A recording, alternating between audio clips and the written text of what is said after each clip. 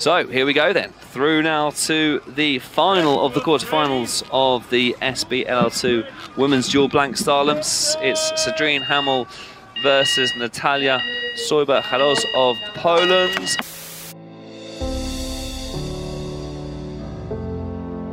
Welcome to Flame Bears, the women athletes blazing the trail to Beijing. I'm your host, Jamie. In this episode, we speak with Parasnowboarder and Doctor of Radiology, Natalia Siuba-Jarosz, about her journey dominating two very different worlds. We also hear from her coach, Margorzata Kelm, on how these different worlds may actually be more alike than we may think. It takes a very driven, intelligent, and precise person to handle both. And spoiler, Natalia is all of that and more.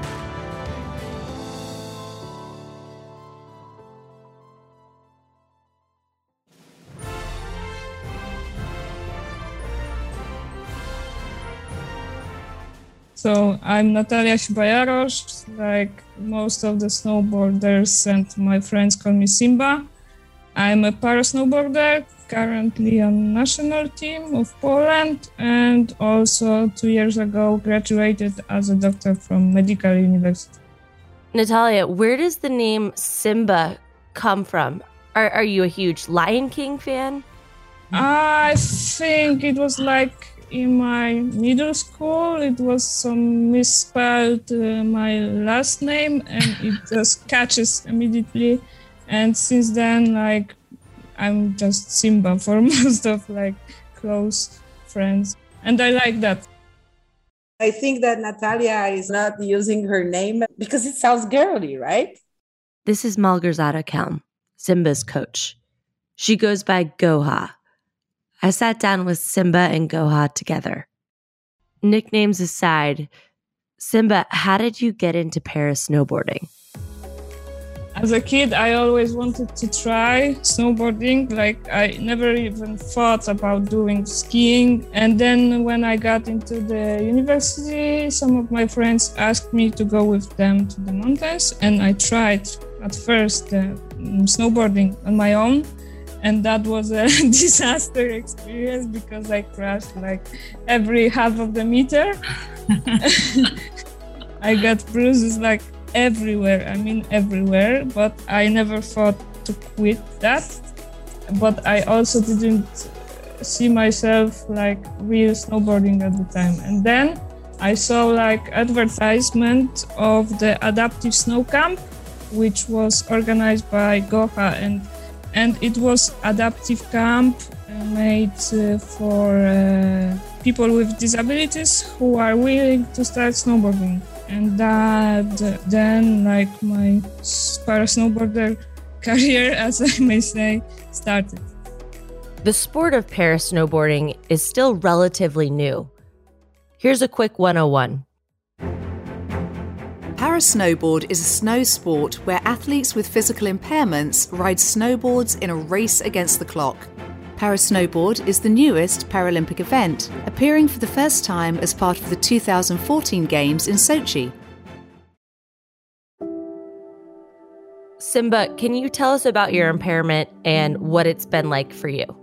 Of course, I've lived with that for 27 years, so it's like congenital disease. It comes with deformation to my lower limb, my right limb. It's a little bit like a prosthetic one because it's so stiff and without almost like muscles of the calf. And my feet doesn't move at all. And it also affected my hip and my spine as well. So yeah, but I also was a bit of luck because for most of the people that gets that, it goes for every limb of the body. You mentioned it's degenerative, so it's still getting worse. It will damage my joints pretty much faster than normal people. Is that partially what inspired you to become a doctor?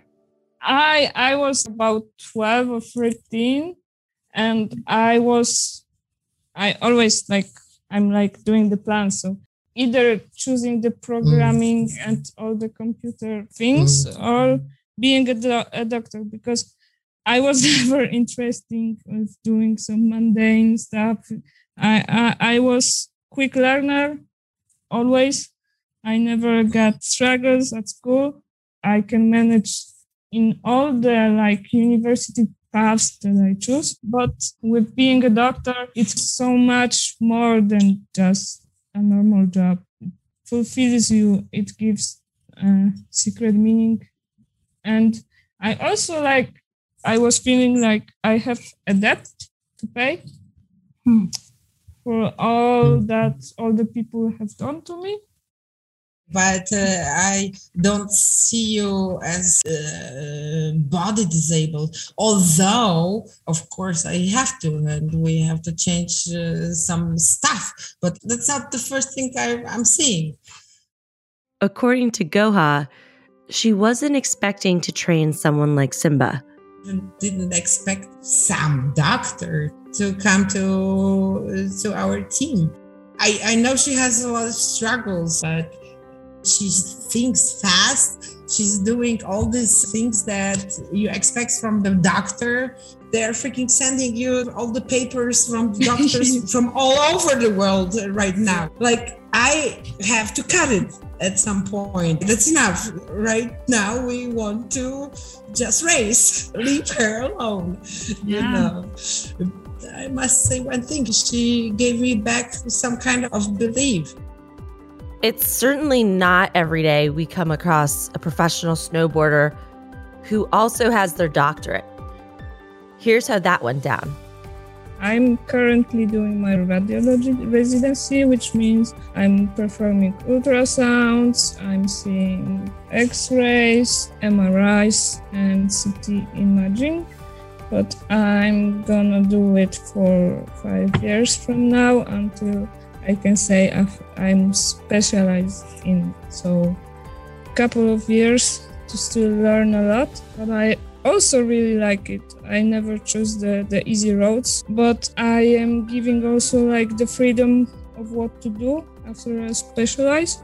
So I can, for example, work from mountains in Italy. Simba, how are you able to be a doctor and a world-class snowboarder? How do you do that? I've got people around me, like they are really understanding. I work at the public hospital doing my specialization. And when I say to them, like really short notice, we are going for the camp, they said, go for it. Like it's not a problem. Like we can handle things there. Just go. We are keeping fingers crossed. Couldn't ask for more support from them. It's really important for me. Goha, tell us about the first time you trained together. What was that like?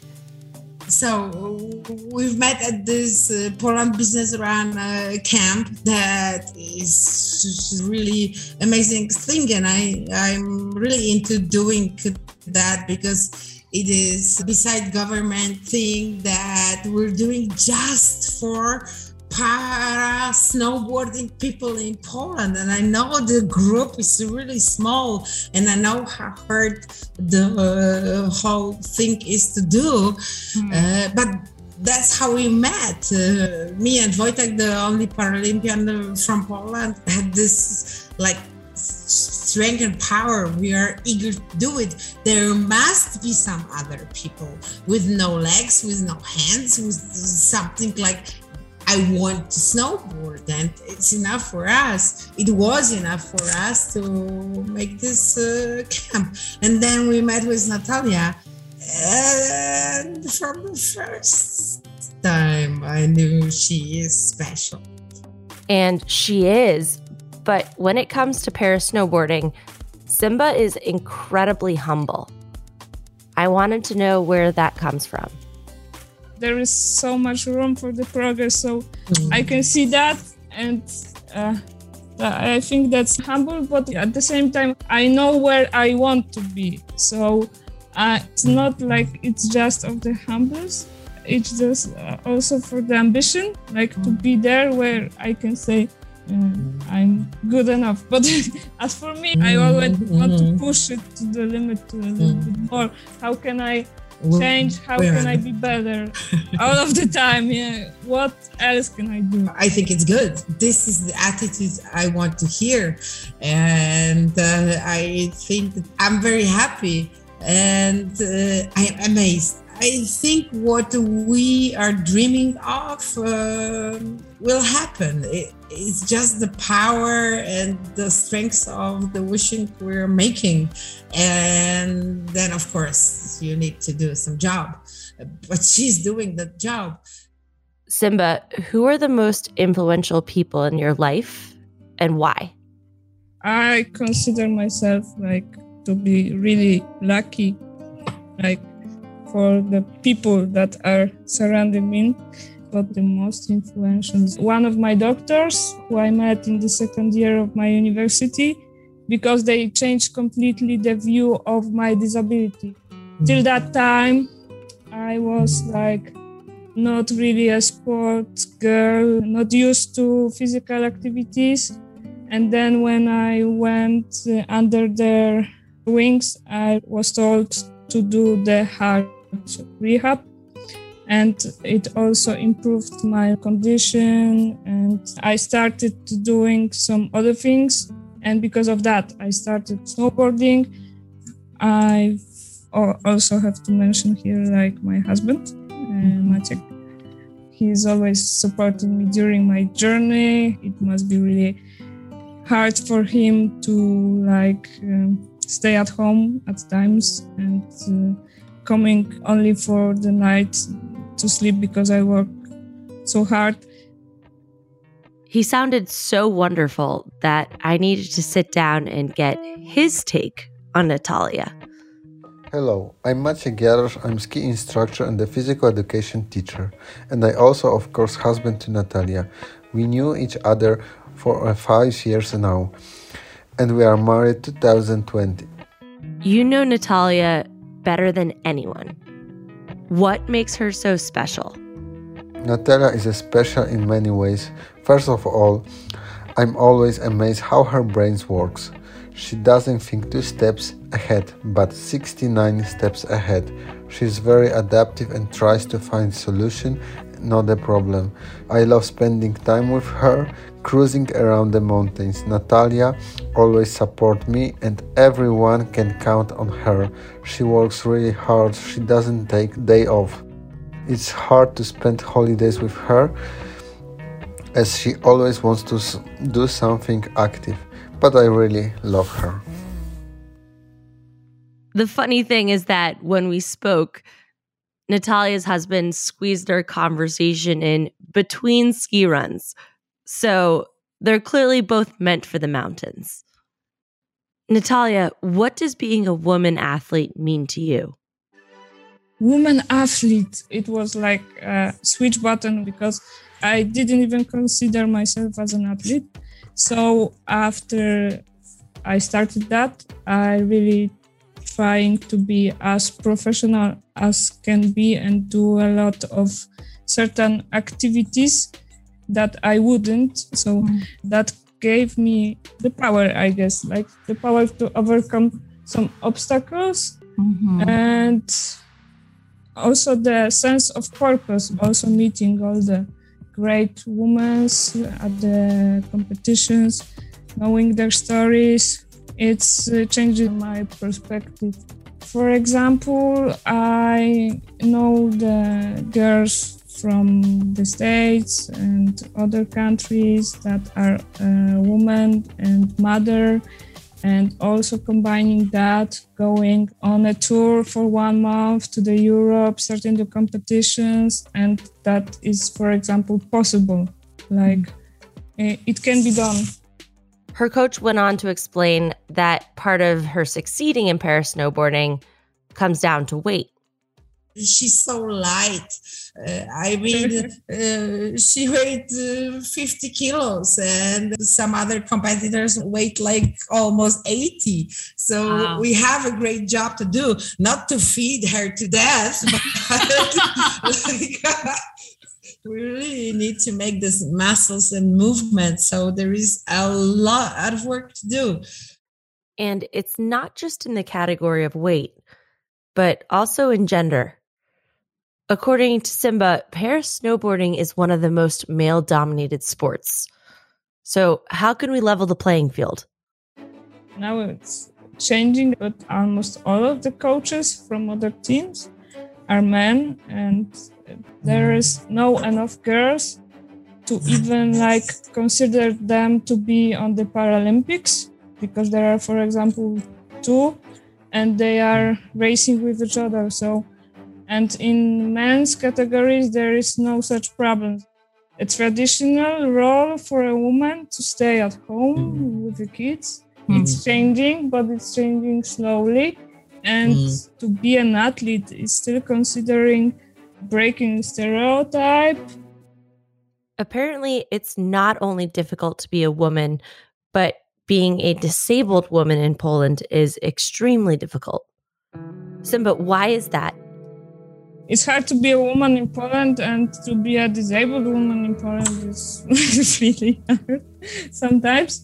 I think with all this lack of confidence that comes with it, they don't see the possibilities to even start doing sports and everything. And we don't have a program for disabled people to join the sports, and so it's a series of coincidences to be here. You don't have support at all from the government, I guess. If you are disabled, you have to be poor, sad, to push yourself. It's not common thinking among disabled people, not only female but also male. Yeah. I was really lucky to be born into a family like mine, and I was never considered disabled because they were treating me like any other child. And I was raised into that feeling that I can do anything. I don't have to struggle. The first time I felt disabled was when I go to school, and then other kids gave me thinking that I'm a little bit different from them. Why do you think Simba is a great role model for young women athletes? First of all, I think because of her great sense of humor.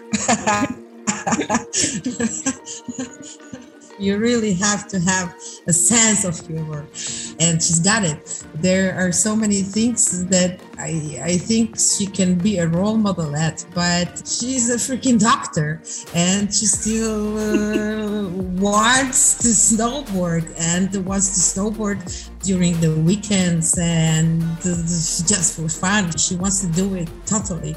And since I know her, she wants to do things totally, but she has a doctor's mind. She's got this amazing attitude. She has all these qualities that you demand from a doctor. She can make fast decisions. She has to be sure of these decisions, and she has to be really quick in thinking and in making those. What else can make a better doctor and athlete, right? Her disability came with her birth, but I know that she wakes up and she said, "Thank you, world, for what I have." Now, Simba, this is the part of the episode where we get to ask our listeners to help us out. What's one action you want us all to take after listening to your episode? One action. I would like the people, after listening to this, to look after each other, take care of the person that is next to you, and maybe think about how to help them. How can I make something for them to help in their current situation, and to see people in other people. That will be great and awesome.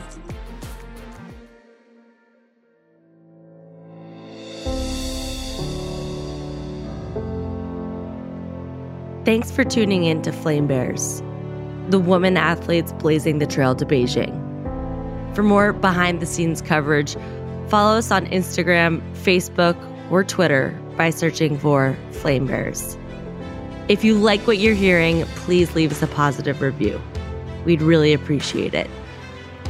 Thank you to the Harvard Kennedy School's Women in Public Policy program and the Harvard Innovation Lab for your ongoing support. Thank you to my amazing gal group within Stanford's Galvanizer Incubator program.